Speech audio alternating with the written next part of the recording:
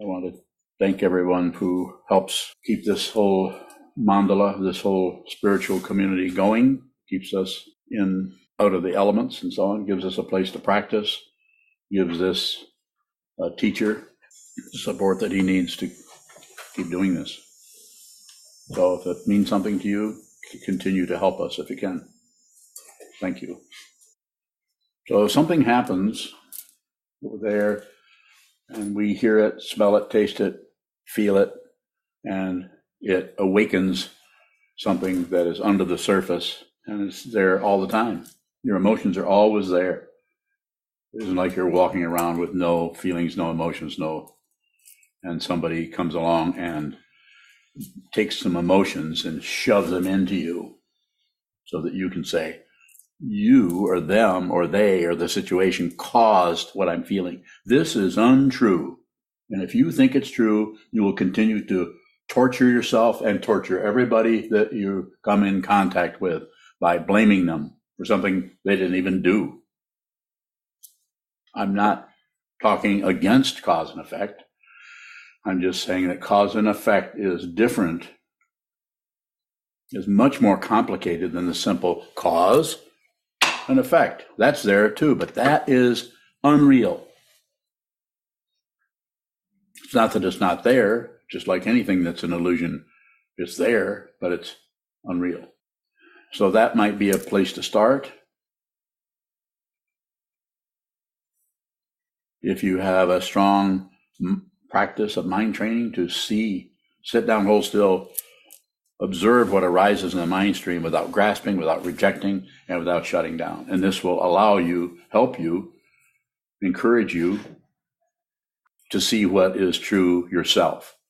Not just believing your thoughts, believing your emotions, believing what somebody said, believe what your culture says, what your society says, even what your Dharma teacher says. You need to see it. Don't believe what I say. You can consider it if you're here for the next, whether you're formally a student of mine or not, for the next, half an hour, 45 minutes, whatever it may be, you can consider what I'm saying and possibly even ask some questions about it. Because something happens, someone says something, does something, moves a certain way, or a situation arises. It could be any number of things.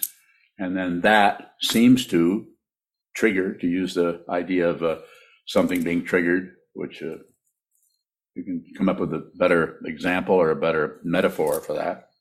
We could look at that. But it seems to be that some kind of a trigger, sometimes it's a hair trigger, sometimes it doesn't take much. Just some little thing happens, and the cause and effect there is just very simple. This happens. She or they or said this or did this or didn't do this. They said they were going to do this, but they didn't. Instead of being just relating to the situation as it is, suddenly all the rage that you've been covering up for 3 weeks, maybe, been successful for 3 weeks, doing pretty good, improving, getting better. If you're listening to me, and it looks like you are for a few minutes, unless you're listening to your thoughts about what I'm saying rather than what I am saying, big difference. I don't miss much. I don't see everything, but I don't miss much. Take your mala and turn that down. Don't ever do that again. What does that trigger? Anything? Does it trigger something? Yeah, uncomfortable. Yeah, and what's uncomfortable? Who's uncomfortable? Is there someone that's uncomfortable? I can tell you there is no one who's uncomfortable, but the uncomfortable feeling is dependently arisen, and you cannot get rid of that, and you don't need to get rid of that. You can actually live your life directly, fundamentally, straightforwardly, and with some courage, some guts. Be the crap you're trying to get rid of so that you can see it is none of your business, and yet it's right just below your pounding heart in your gut. Be genuine. Be genuine. How do you do that? You have to see the way you are not genuine so that you can see that there is no self there. There's no personhood there, no matter how much of an agenda, how much propaganda is coming out of the ego. It has to be seen. You have to be aware of it. I just want to look over here on the other screen to see if Yep, there's Susan. Well, I just blew my nose, Susan, so get ready. Susan once said when I blow my nose that I'm getting ready to ramp everything up. She's wrong. The second nose blow went in the opposite direction as the first one, so. Nothing causes anything else. That's the illusion. Nothing actually happens. But the illusion that this caused that, caused that, caused that is what we buy into to reinforce and endorse the belief that there's somebody named Andy who's experiencing this, that, and this, and that, and this, and that. Someone named Biyun, or someone named Sokuzan, or someone named, my previous name was, what was our name again? Bob. Bob, that's right. That's Bob's name too. Bob. Does that make any sense when I'm saying Bob? I could get on here and give a whole Dharma talk and just say that. And I might.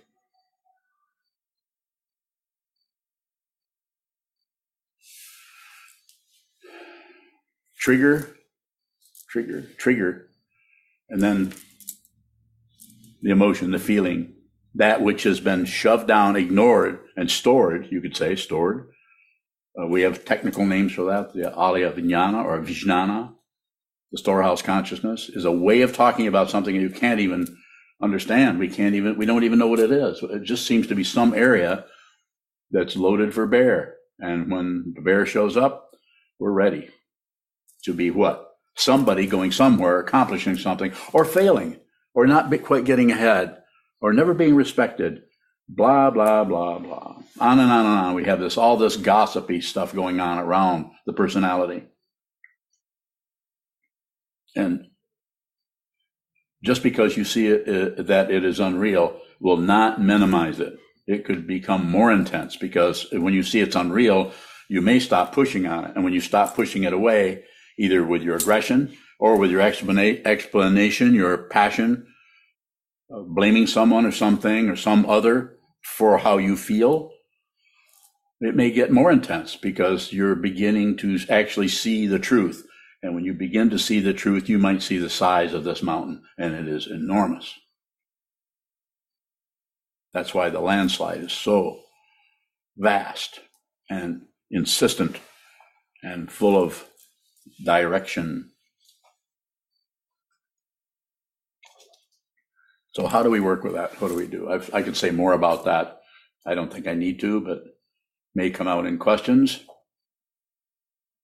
My understanding is the only way you can work with that is to see it, to witness it, to actually sit down, hold still, train your mind so that you can see clearly. And that may take a lot of looking at the fog, looking at the feeling of not getting anywhere, of not understanding anything, of being less and less clear about the confusion, of being more and more put upon by your own reactivity towards this or towards that or towards this.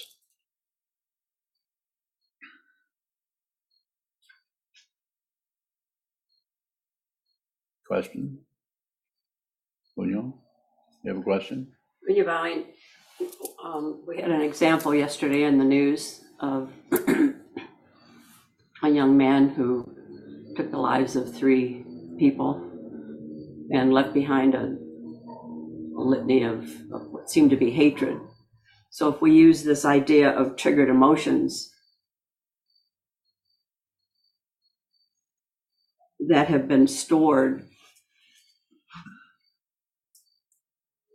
do we have any say-so as to what may occur to unleash that trigger with all that stored hatred?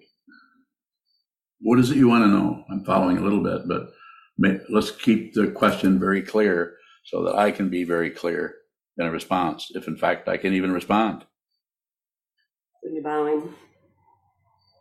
In that situation, it seemed that hatred was the emotion that was pent up. Yes. For this young man in his 20s. Yes. Is there a way that we as aspiring bodhisattvas can help that situation might not be able to help that particular situation or that person, but you can start here. If there's hatred here and you're covering it up, you don't know about it, then it may not show up to that extreme, but it can still roil around and it can support the tendency to want to cover up the hatred rather than actually see what it is. Let's unwrap that. Let's, as the saying goes, unpack it so we can see what it is rather than shove it under the proverbial carpeting. And so that something comes along, it's there, it's rumbling around, and then something starts to trigger it or fuel it. That person, I don't know that person, but probably there was no even opportunity. The karma didn't even come to that person. You are free and well favored. You're free to come to this meeting. You may never come again. That is your business, not mine. But you're free to come to this kind of a teaching. And if you're here and you continue to come, then this is the way it shows up over here. You're well favored in that you don't have so much prejudice or stubbornness or closed-mindedness, or you aren't so much that you can't look at something or listen to something and give it the benefit of the doubt. Actually consider it. I doubt that the person that did that, and most of the people, are not ready to hear a teaching like this. Not because I'm so wonderful, because I'm so wise. It's not a because. It's beginning to go beyond cause and effect. That's why it's called a path of clarity or wisdom, not right and wrong. Right and wrong are extra. Right and wrong are about manipulating and controlling people. It's not that that someone who shoots somebody or kills somebody isn't wrong, but yeah, what good is that going to do? You have to look at the fundamental situation, the fundamental disturbance, the fundamental misunderstanding. And I can tell you right now what that is, and it may take you the rest of your life to understand what I'm about to say. There is no solid self here. There is no solid self there. This is called non-duality. It is a wisdom teaching that has been around even before Buddhism. Buddhism just happens to be a way of talking about it. So, go ahead. Go ahead. Beyond bowing. If we're locking down on our triggered emotional outflows in the service of becoming a better person, what might be missing out on? Well, rather than go that, let's just talk about that rather than what you'd be missing out on. So the missing out that's more ego talk. You're not missing out on anything. So now what do you want to know? Go ahead.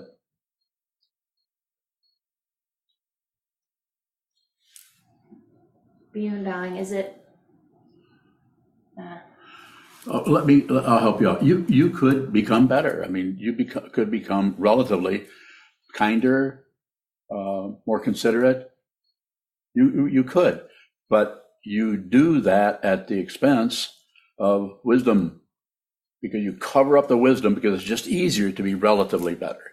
If your karma is not such that is soft enough or easy enough that you can actually do that, you can successfully live a whole life by being pretty nice person, easy to get along with, you help out your neighbors. There's nothing wrong with that, but there's still a self there. There's still a belief in some solid being who's being very nice, who's a lot nicer than most people. I'm glad I'm not the way that person is. The person who is the murderer here is suffering deeply. They're suffering so deeply. The only way they can cover it up is to kill people. They have to get rid of that suffering, so they put it in AR-15, and they pull the trigger, and they end their suffering for a few minutes. That's what we're all doing. As soon as you pull your finger out of the holster and start pointing at someone else, this is a way that you get rid of something that is your responsibility. How you feel is your responsibility. I don't care how many triggers come along. You can't separate one thing from another because there are no separate things. But you have to realize that. You have to see it. You have to see it all the way down to your feet, all the way out through the top of your head, all the way to the center of the earth, without limit. You have to see that. And the only way you can do is look at the limits. And how do you look at the limits? Start out with that limit, the wall. Sit down in front of the wall and train your mind to see the truth yourself.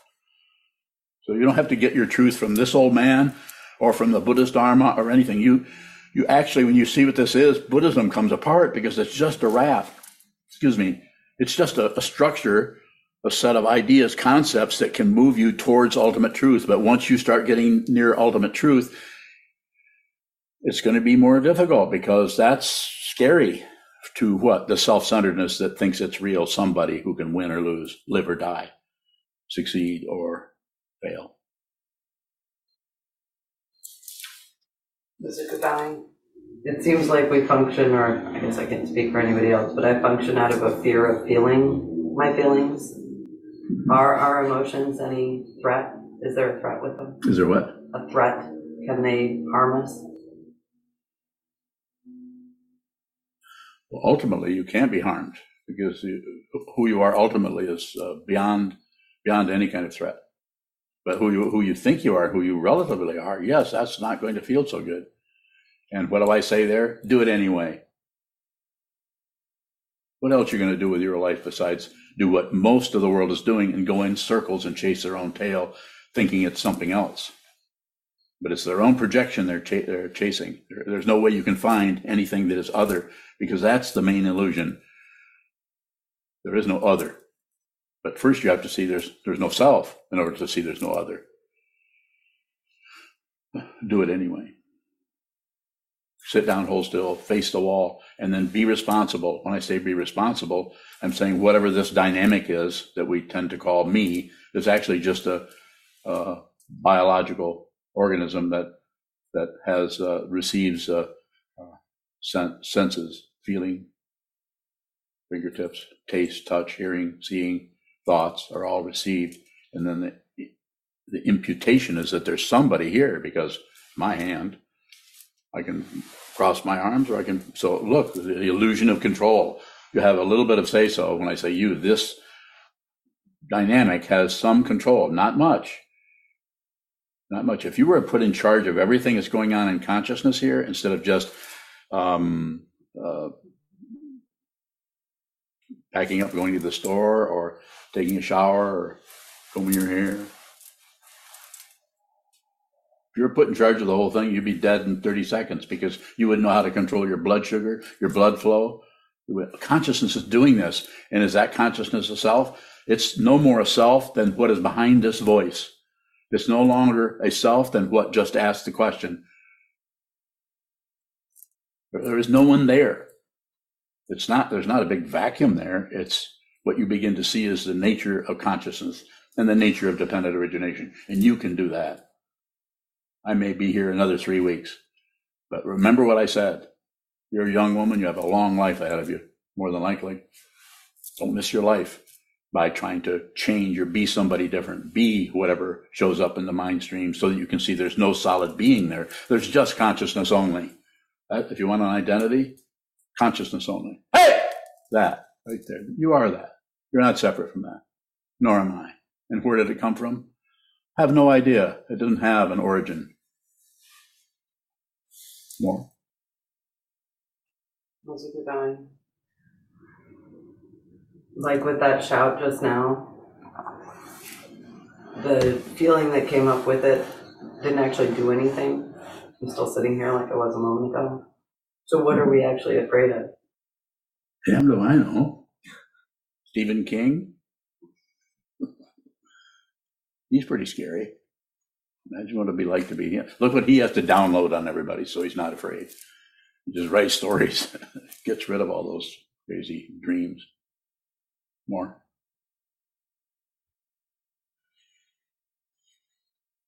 Divine. Jeremy from, I think, Washington If I understand, triggered emotions cause suffering. Can you talk more about the causes of suffering? Bye. Look, simply put, the cause of suffering is thinking that there's something else, thinking that something is missing, thinking that you need something else. And the problem there is that belief in a separate self that propels that whole thing. What do you think, Jacob? What do you think? What do you think, Jacob? You have a big grin on your face. What's that about? I think a lot of this has been mirrored lately for me in my thoughts the last few years here. And I'm grinning at the similarities. Very good. So when are you heading for the Appalachian Trail? I'm not sure if it's very soon or if it's in the spring. Okay, good luck. Thank you. Yes, sir. Go ahead. Is avoiding the trigger covering up the path?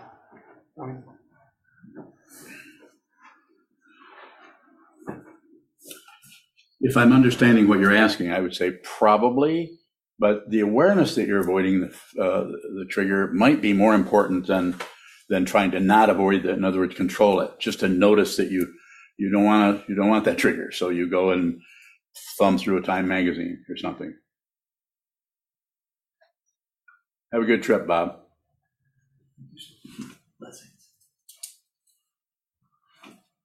So the awareness is what I emphasize here, is the awareness of what's coming and going.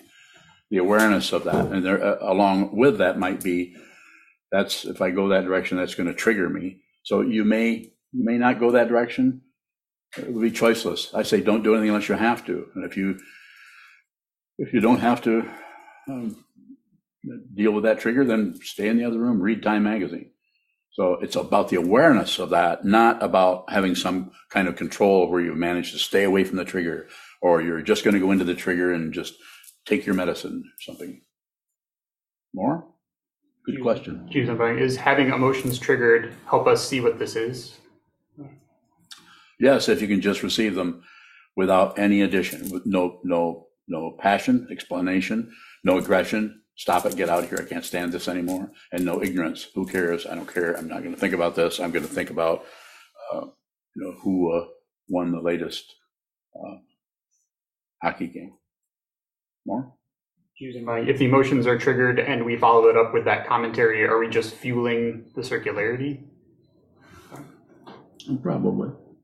But the awareness that you're feeling it is more important. The awareness is the important part of what's happening. So as you're just aware, but you don't add anything on. And if you do add something on, then be aware of that. So the awareness is always primary, to use a polarized image or construct. Go ahead. How do I know when to step into the triggering You'll situation? know. Sitting meditation, lots of sitting meditation, and all you're really doing, you could call it something else. You could rename the meditation. But it's a matter of sitting down, holding as still as you can without being rigid, and watching what your personal mind stream continues to do without accepting it, without rejecting it. There's passion and there's aggression, and without turning away, ignoring it, or shifting gears into some other dithyramb. Go ahead. Yes, sir. I believe earlier you said nothing causes anything else. Yes. And then I'm curious, with dependent origination, doesn't everything cause everything else? Yes. So what is... What am I Same missing? thing. Okay. So nothing... Don't agree too much. I just realized I did. Okay. So Okay. they're the opposite. No, they're the same. What am I missing? What you're missing is you think there's something else. That's what you're missing, but there isn't anything else. It's startling, and it's completely flat and ordinary at the same time. That's what the yell is about. It's just, what am I yelling for? There's no for, there's no because. It's just that. I'm sitting up here because I understand something about this, and I have people that apparently would like to hear what I have to say about it. So I'm teaching more. I don't know what to ask. Good place to be. Yes. Shoto bowing. Is our reaction to that shout an indication of anything? No, scared me. I don't know. More. Yes, sir.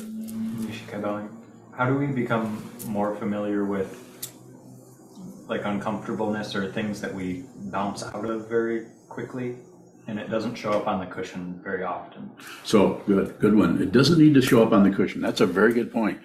What happens as you practice, I'm saying this is a period of years, not 6 months, period of years, year after year after year, as you go along, as you continue to return to the wall, return to the cushion, return to just receiving what arises in the mind stream. Hold very still, sit symmetrical. What's happening there will be, what occurs in the mind stream there will be less and less. And it might be boring after a while. It might flatten right out where you've sat for 3 or 4 hours and not particularly felt like anything happened. Probably not much did. But that's how you train your mind. It's not about having a wonderful whoop-de-doo experience on the cushion, like, I just left my body. I think I'm having visions of Johanna. Who was that? Was that Bob Dylan? No. So that's about training. That's the sharpening of the blade across the stone of reality.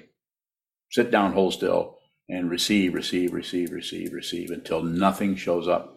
And when nothing shows up, then that's when you start to see in your everyday life, in the so-called relativity of your life, brushing your teeth, putting on your jacket, stepping off the back steps, which are painted green, but they're all covered with ice, so you're being very careful. You wish that you had put a railing on there last winter or last spring, so that now you'd have something to hang on to, because it's slippery. I'm saying all of that as is arising, you're extremely clear about everything. There is no longer any past or future. There's just this. And as soon as I say that, I start to get choked up. What is this getting choked up about? Because I'm looking at something that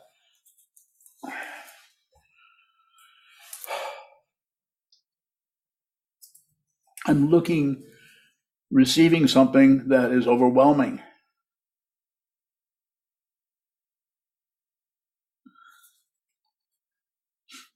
Maybe you're not interested in this. Maybe you don't want to be a big crybaby like I am.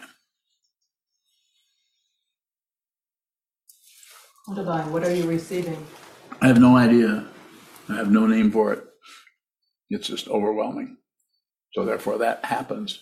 But it happens quite often when I begin to describe what this is, because there is no description for it. So what comes out instead of an outflow of, well, the fundamental nature of reality is this, and this happens, and this happens, and this happens, or this doesn't happen, this appears, and yet it's no appearance, because nothing can actually appear because of the lack of substance of any otherness that is trying to appear as a what. And so therefore we call it what. So we call it what? We call it suchness, because something happens. What are you grinning about? Something happens, but you have no description. So people like Vasubandhu, Nagarjuna, Dogen Zenji, and all the other teachers, including the Buddha down through the centuries, see this and they begin to talk about it or point to it. We come up with words like tatata or tathagata garbha or suchness or as it is or just this. Because the elseness is gone. The elseness of the past is gone. Never was a past. The future is gone. There never was a future. There's just this. And even this is questionable. And why is it questionable? Because there's no solid substance here. These words are just words. And we bring our sense of meaning to the words. This is how language works. This is why you need, if you're going to train the mind, you need to train the mind and not test it. Don't look for results. Don't test anything. Our whole education system, as you've heard me talk about perhaps before, is, I don't want to be too impolite, but maybe baloney would work. It's because it's about controlling people. It's about teaching people, children, in such a way that you test them so that you can see who's ahead, who's behind. It's all competition, control, the politics of experience in the West, basically. But in the East also. You do not have to get ahead. There is no ahead. And this isn't doing away with the incredible intelligence some people have that is much more insightful, deep, and clear than person 3 doors down who may just have to mow lawns for a living. So, but the differentiation is something we add on. This person is a neuroscientist. I think I've got a couple out there. I know I do. And then someone else is someone like me with no education. I don't have a degree.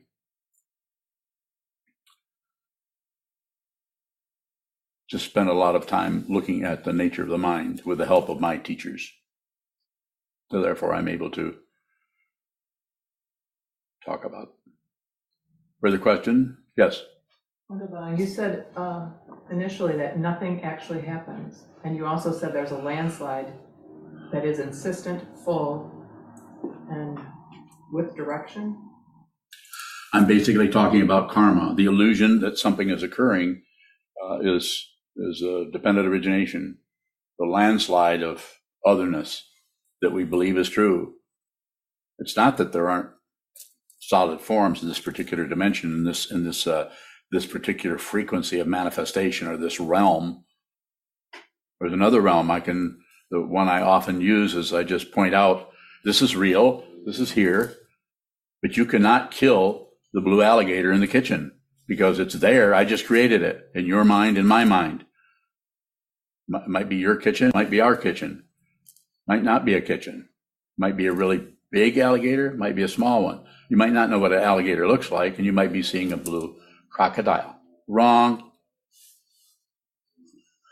But what I'm saying is that has a reality to it because I created it immediately with your help, with the help of your consciousness. We are not separate from each other. The illusion that we're separate is so incredibly powerful that we'll hurt each other to protect our imaginary selfhood identity instead of having respect for everyone who's in the same human realm we're in, having difficulty here. So that you might be able to take this stick and hide it from me, steal it, but you can't steal that alligator because it's uncreated. But yet it's created. It's created because we all have some experience of that, even if you're not particularly imaginative or visual.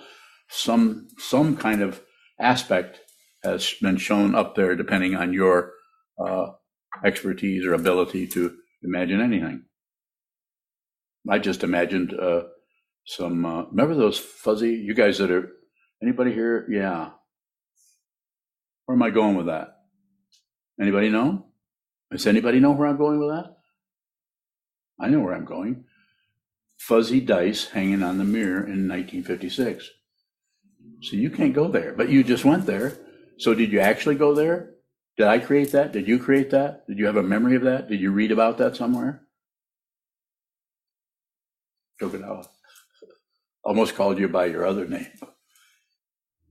Respond, please. What's the question? Yeah, that one. Choke it out, I don't know. Okay. Yes, sir. When the emotion is triggered and it seems like I can't receive it, I just spin into thoughts. How can I receive it? Just watch the thoughts. A lot of sitting meditation and just observe the thoughts come and go without any kind of condiments. Don't add anything to it.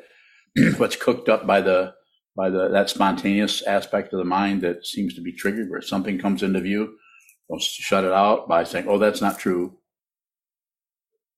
Don't validate it by saying, well, that's true because.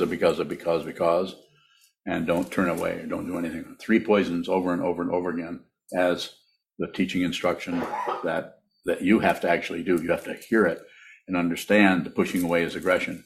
The drawing to you or explaining or blaming is passion. And the distracting is ignorance. This doesn't mean we stop having passion, aggression, and ignorance, but it's, you could say that it is balanced.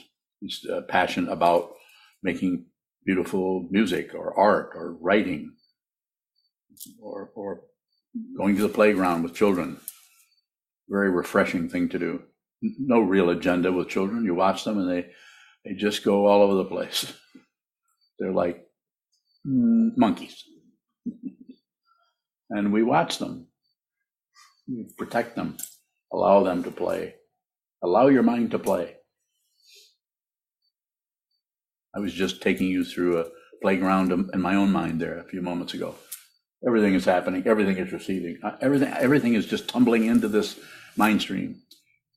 And does that put me ahead of everybody? I'm somehow some special guy? Nope. Ordinary, just ordinary. Tamogishepa, just ordinary mind. Yes. Wonderful. Adriana from Kalamazoo asks, how can I distinguish between being triggered and just allowing myself to react authentically in the moment? Bowing. All you have to do is watch that you're triggered and don't think about authentically in the moment. That's, there's nothing to live up to. That's setting up a standard. I mean, you might be able to describe it that way at some point, but not when you're training to do that. Then you're trying to test yourself before you even finished your training. There'll be no test. There won't be a test. Path never ends. Go ahead. Divine App from the UK asks, are anxiety and guilt related? Are they deep down one and the same? And how to get rid of them via being them? As you kindly once said, to be the anxiety till it dissipates. Thanks a lot. So the idea there is not to torture yourself by being the anxiety in that way, but to not resist whatever a part of the anxiety or the guilt that needs to show up. Just observe that. Just watch that showing up. And if you notice there's a knee-jerk or a spontaneous fear-based reaction to it, then just watch that. As soon as you can, being a meditator, strengthening the awareness, prioritizing the awareness, the space in which things occur, not the thing. If you grasp at the thing, then we're right back to fixation, passion, aggression, ignorance, hope, and fear. We want to control it. Go ahead. Divine, can we see beyond the emotion? Like, can we see does it help us see the identity, the ego? I feel that you can do that, yes. A lot of sitting meditation so that the spaciousness, you may not have realized your true nature yet, but what starts to precede that is a sense of humor. In the midst of the suffering, in the midst of the pain, you begin to see that there's some kind of openness there, that there's a reason why birds can fly. It's not because they have wings, it's because they have the space. Wings are just are secondary to the spaciousness of it. They just happen to show up. Go ahead. Divine, can the same thing be said for gratitude, or is that too much ego? No, don't give me an or. When No, I don't want any the yours. emotion gets triggered, What do you want? Say it. can you be grateful for that emotion? You could. Yes, you can be grateful that, as Trungpa Rinpoche said in his book, The Myth of Freedom, I think it was published in 1975. I can't remember the chapter. He says the function of the teacher, I think he used the word guru, which is just teacher. The function of the teacher is to insult you, but not without your permission. You have to give the teacher permission, because the teacher, if he or she or they are a true teacher, are no longer an individual, but even though there's a physical form here, waving around or picking their nose or whatever, but there's no belief in a solid being anymore. Therefore, they're nobody special. And they also know that you're nobody special. But when they look at you or talk to you and listen to you ask questions, they can see that you think you're somebody. And so then they look at you like both of my teachers did for me and insulted me right where it hurt. It was painful. But at the same time, it was painful. I knew that they were looking at something over here that I was not looking at, that I couldn't see. I was too embarrassed. I was too worried about not being a special person. I was too worried about, and I was too ashamed of my confusion, of my self-centeredness. They were both kind enough to not buy into that bullshit. And they both, in different ways, they're two completely different teachers, Chogyam Trungpa Rinpoche and Kobun Roshi. Two totally different. They knew each other, but they taught differently, completely differently. I'm not like either one of them. And you don't have to be anything like me or anything like them or anything like anybody. You get to actually be who you are. Don't miss your life. Train your mind. Return to the wall. Return to the wall. Return to the teacher, the teaching, and the community. Those three seem to be very important. Take one of them away. I'm not saying you won't realize your true nature, but I think that's a pretty good tripod. Warren? So when we're inflamed with an emotion, is it possible to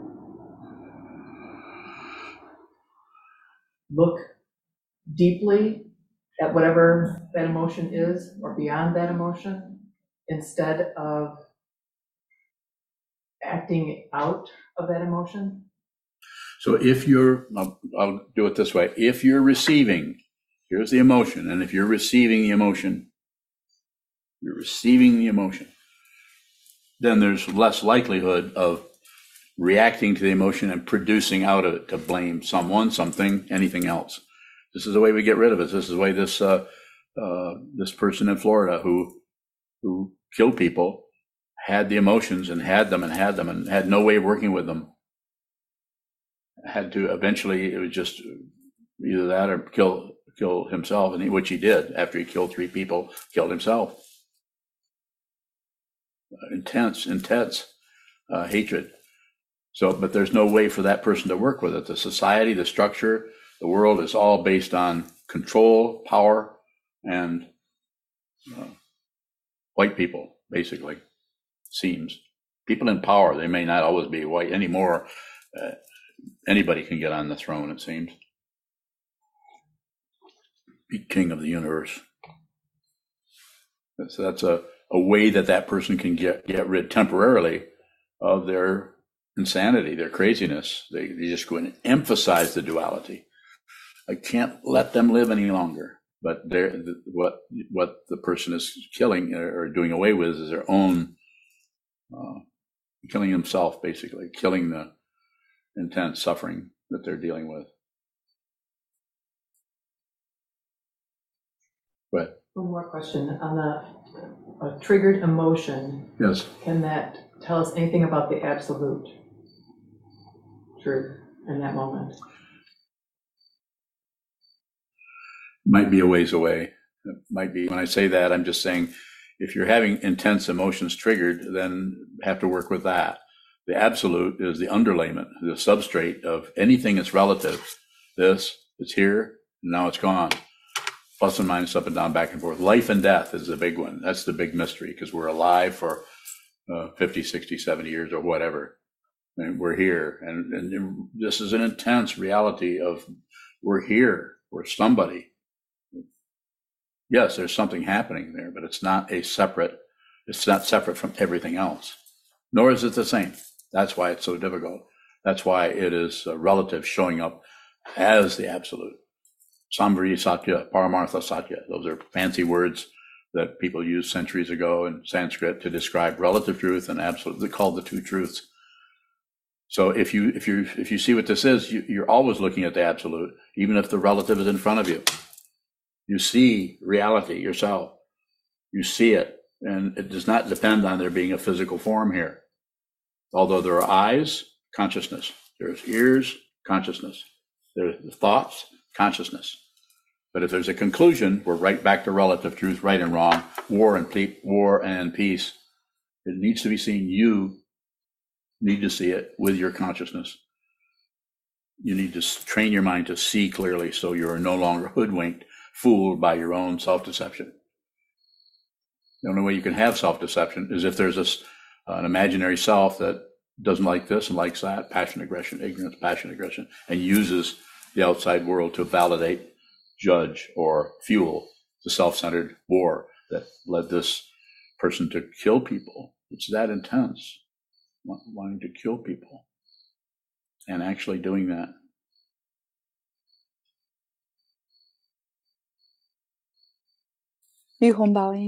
John, go ahead. I have two questions. First question, I want to grow myself, expand myself. My first question is, for this path, is that a concern to grow relatively? This is the first part. Is that a concern? Second part is, how can I utilize this growth, the relative growth, to help me on this path? Fine. So I'm not opposed to any kind of growth or learning or the whole relative situation that is laid out all over the place. I'm just saying that since you're asking me, I'm saying make sure you spend a lot of time training that which is aware, that the awareness part of it. In other words, sit down, which you already do. You practice sitting meditation, as I understand that you do. And as far as growth, that's a word that emphasizes the relative nature of things. Not wrong.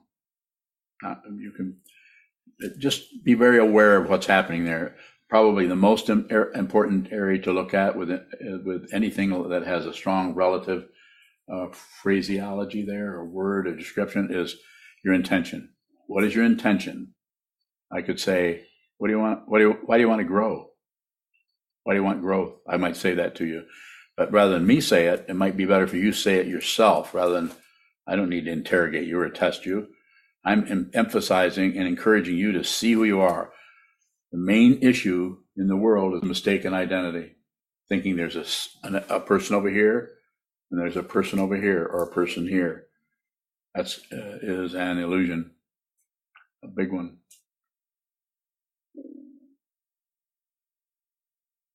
Yuhong, thank you. When you ask the question why I want to grow, I want to utilize my capacities, which I haven't discovered yet, to help. In that way, I do feel there's a sense of separation. Can it be a concern if I'm aware of that? I'm not concerned about. I would say just proceed along. Do what you think you should do. You don't have to become a monk. You don't have to move into a monastery. If I would say if you need to become a monk, nobody's going to be able to stop you. And so there's no requirement. I don't have any requirement. Do whatever you want to do. But if you're a student of mine, then I would say train your mind, get to the cushion, return to studying with the teacher, studying the teachings, and study with the community or with other people. Might just be one or two other people, or it might be a whole group of people. It might be people in the monastery or people online these days on Zoom, people you may have never met face to face. Study with others, discuss the material with others. And then what you do beyond that, as far as growth or your functioning, you're a teacher, and I would just say do whatever you need to do. There's no. If you were here and you were a monk, then that might be somewhat limited because you'd be functioning in this particular mandala to support a monastery that is about inviting people to come in, not just the people over here training their minds, but to invite others to come who might live 3 blocks away, or live in Lansing or in Grand Rapids or somewhere else where it might want to come and actually have the opportunity to train their minds without any requirement to believe anything. If you're studying what the Buddha taught, it's not a belief system. Not that some people don't use Buddhism as a belief system. It doesn't look that way over here. Thank you. My second question is, what's the difference between you? What's that? This is your fourth question. Okay. I'm not good with numbers, but I'm not that bad. Okay. My first question is, what's the difference between you as our teacher and the students regarding receiving of the 3 poisons? Bowing. Several ways I can say it. One is you fight against the 3 poisons, or you agree with them. You go for a passion of judging something or accusing someone, or you go against anger or something because you think that's bad, needs to be stopped. I could do the same thing with ignorance. You distract yourself from that because this is more important, or you deliberately distract yourself, or you try not to distract yourself. You take a position on everything. And the difference between you or students and me is I am the 3 poisons. Always. Not separate from anything. I'm my worst fear. Always. So there isn't that's why occasionally I just come apart. It's intense. And what it is, I have no idea. I'm not going to speculate, well, maybe it's this, or maybe it's the Dharmakaya talking to me. No, I am the Dharmakaya. When I say that, it's not a bragging point. It's just that not separate. And so to respond to your question as clearly as I can't see anything else. Everywhere I look, I see this. And if I were to say it, personalize it, I would say I see myself everywhere. But since there isn't any self, I really don't see anything. And is that some kind of fancy spinning around, to confuse you or make things more difficult? Well, I hope not. Bowing. The Yes. follow-up question regarding the 3 poisons. That's number 5. Okay, 5 questions. But my 5th question is, when you have your thoughts regarding the 3 poisons, which you are, how do you work with that, Bowing? I don't. It just runs me. I don't make any decisions. There's no one left to decide this or that. I'm at the mercy of everything. I'm at the mercy of your questions. I'm at the mercy of everyone who, if you think you're a student of mine, if you are a student, I'm all yours. I don't have a personal life. It's not that I don't go to the restaurant and eat, but I'm not separate from anything. I'm not separate from the table. It's not some kind of magical feeling where whoop-de-doo, I'm one with everything. No, it's not an experience.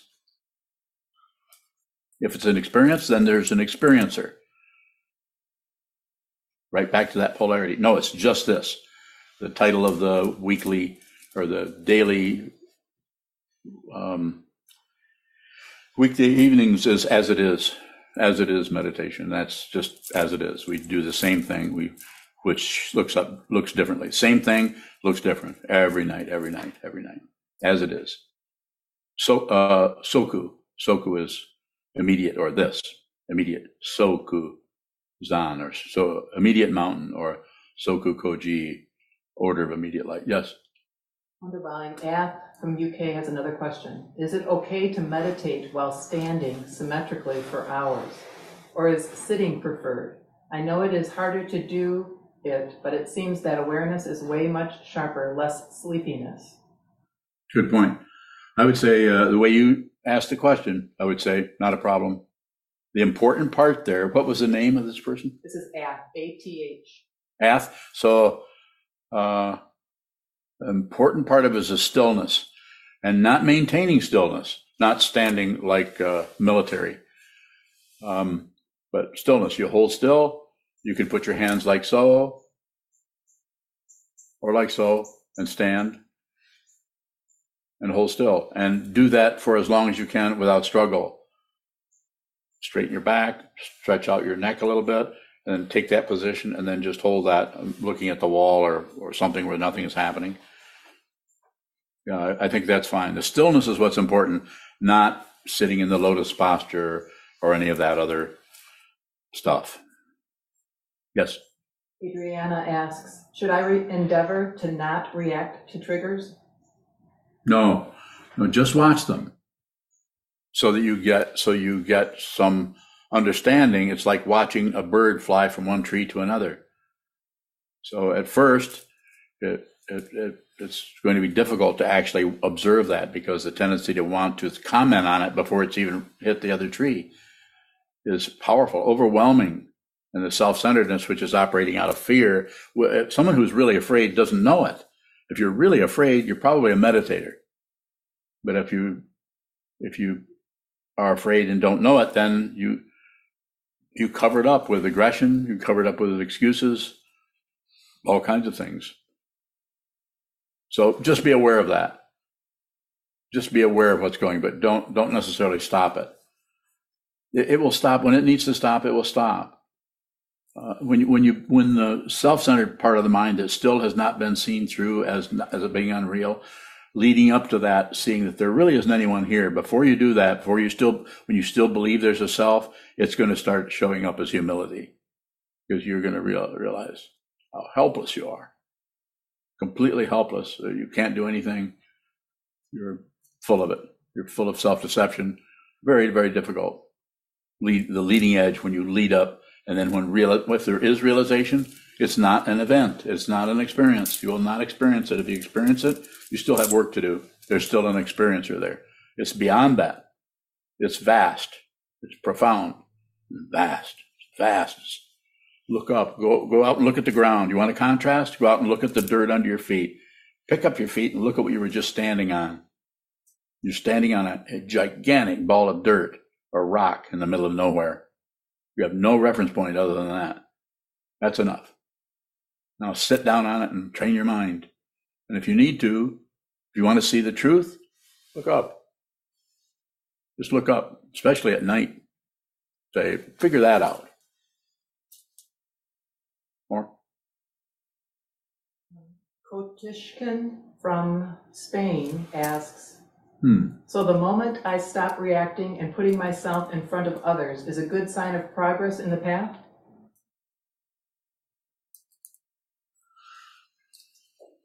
Read that again. So the moment I stop reacting and putting myself in front of others, is this a good sign of progress in the path? No, the area that I'm endeavoring to point out here is to be aware that you're reacting. Don't try to stop it. No control. And this also doesn't mean that I'm giving you instructions to go ahead and yell at people or hit people or go ahead and be genuine in the sense of some kind of outflow. It's pretty hard to see progress on the path in the relative way you're asking about it. But my idea that you're having progress on the path is, did you sit for 20 hours last week? I would call that progress, regardless of how you feel about it. Because I know that blade has to be sharpened on the stone of reality, on the stone of just the wall or your foot hurting. But you sit there anyway. Or standing up, like the Ath was asking about, standing up and holding very still. So some people have really bad leg problems, back problems. Standing up might be a good alternative to that, sitting. Dustin asks, at this point in my practice, Dharma is of supreme value in my life, and yet, whether by fear or ignorance, I am still caught in the motions of my ordinary life. What would you advise?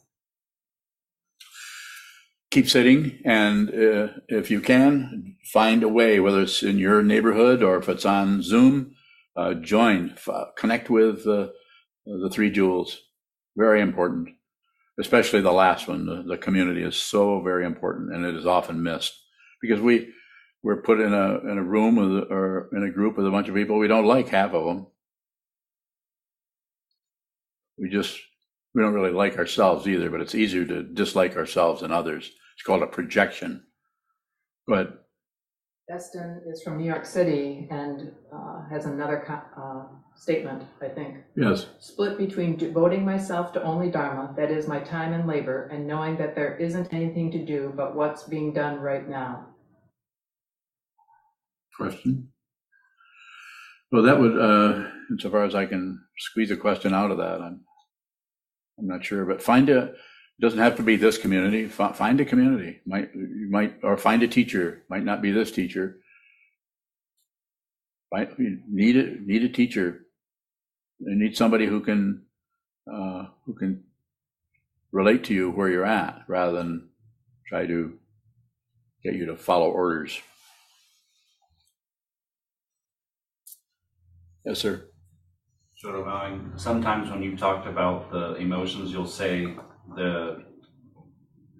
it's triggering unexamined emotions. If we begin to examine our emotions, does it change what the trigger does to them?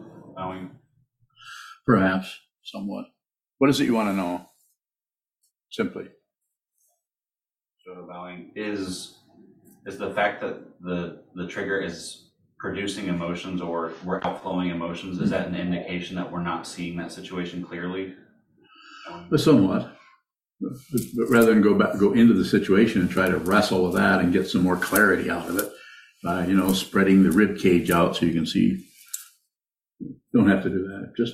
Just allow it to be allow it to show up and allow it to go away, allow it to turn over, allow. It's just when I'm saying allow, that's all meditation is sitting down and allowing anything that wants to keep moving to go ahead, other than your body. You're going to hold your body. You are going to hold your body still and watch what continues to ramp up or move or shift. So that includes what your question is about. Just observe that too. Watch the outflows. We receive the sense of hearing doesn't produce any sound. The sense of taste does not produce taste. Sense of a sense of thinking does not produce thoughts. Just looks like it. Look closely. If you think, I don't think so. There isn't anyone. Oh, the illusion is you think there's a thinker who's thinking. But this is the very nature of consciousness to find its own form. And if it runs into the planet Earth, what is it gonna find? The form of confusion and control and demand and warfare and war and peace. You might go to another ball of dirt in the middle of nowhere where it would be just serenity or magnanimity without any polarization happening, because there would be no separation. You wouldn't necessarily have a group of lemmings there, or it wouldn't necessarily be an ant colony. It could be more. So allowing, you teach it's always about the awareness. When we're looking more closely at something or investigating, is there nothing that we even need to see in that if it's about the awareness? The objects that are moving, the ideas, the emotions, the thoughts, the memories, all that. It's about watching that. So that's the only way you'll know about the space, is to watch what moves in the space until you see that which moves in the space is space. This is just a simple way of talking about realization, which cannot be accomplished because it's already the case. It's already an open hand. Just have to quit closing it. And how do you do that? You watch yourself tighten up. Just watch the tightening up. Go ahead. So is the path to seeing that fundamentally, does that look like seeing the relative situation more precisely? Yes. Without particular adding to it. No comment. Just watch what's coming and going, including your feelings about it. Those are also coming and going, but they look like you're having a feeling about something that kind of validates that. So then you can either blame somebody or blame yourself, or try to eliminate it, or try to improve. More. Sort of bowing. If we're looking at a situation and it looks like it's getting blurrier or less clear, is that untrue? Bowing. Not necessarily. If you may be becoming more clear about the extent of the confusion, which could look more blurry or more confusing. But you could even say it this way: you're finally starting to look at something you've been successful at covering up for years, and you're starting to actually look at the complete can of worms, or whatever you want to say. So you will be able to actually bring that into consciousness, or allow that to crawl into consciousness so that you can see it. You don't have to get rid of it. Don't fix anything. I'm sure it's misunderstood in different ways, but I'm here to answer questions about it. Don't improve. I'm not saying there won't be improvement. I'm saying that the ego mind that wants to improve does not want to improve without getting a credential for it. So that's the area that makes it difficult.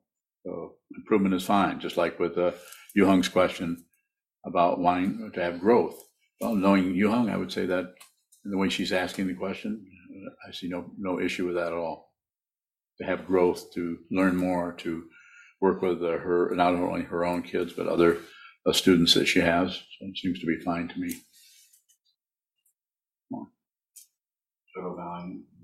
So am I understanding you to say that the blurriness or the precision of what's showing up isn't really an indication of where we're at? Like, is that a fair understanding? Yes.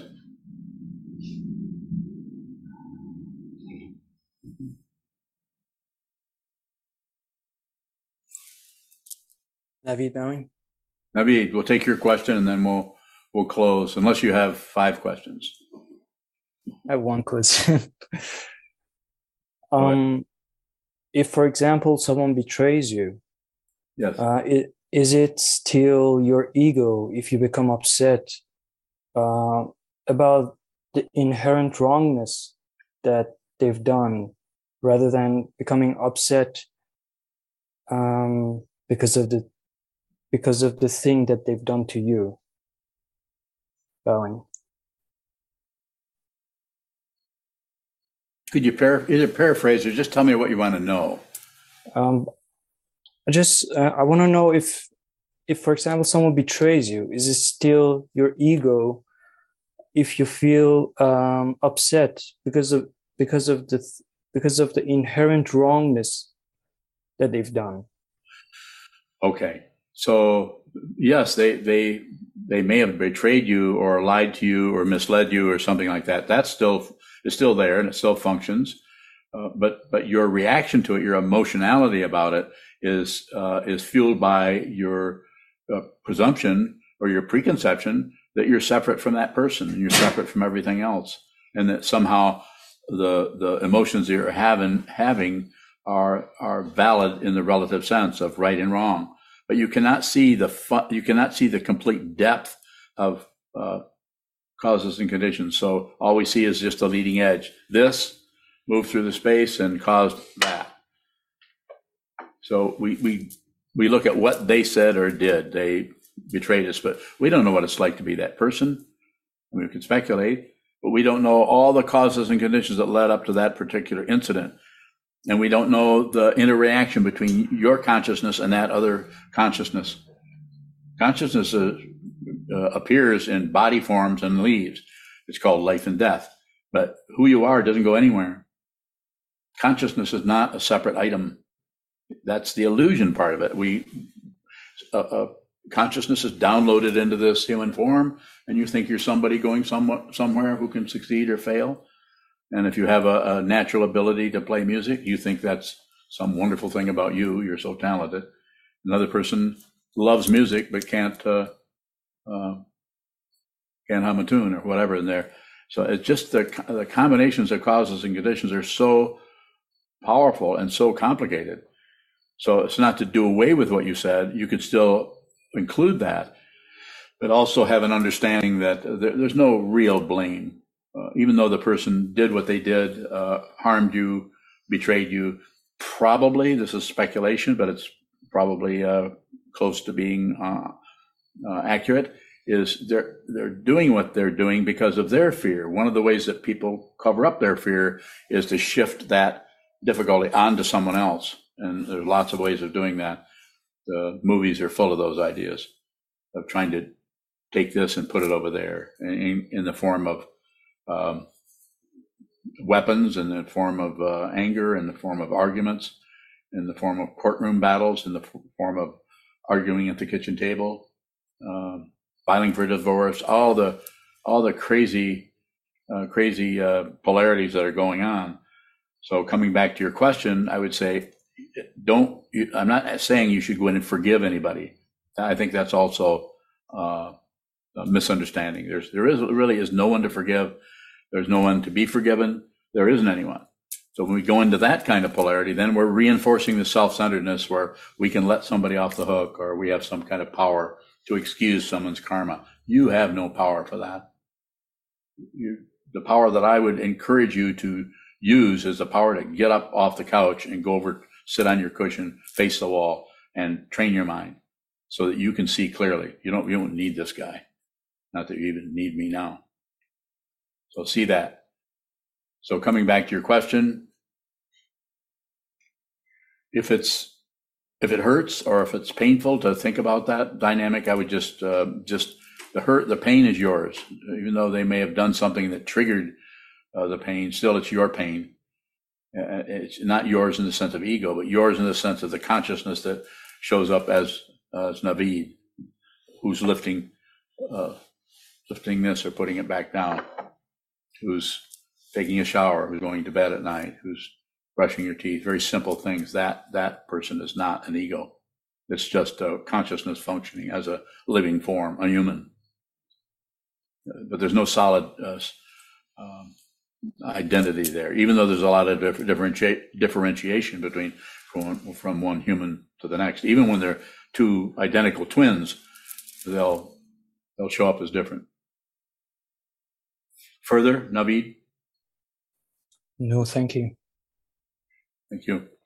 I think we should close. Hi, my name is Shoka. I am a monk at Sokokoji, where I'm committed to training my mind under the guidance of my teacher, Sokuzan. We rely on your support for our programming, including a scholarship fund to cover living and tuition costs for those who are practicing full-time at the monastery. Thank you for your generosity.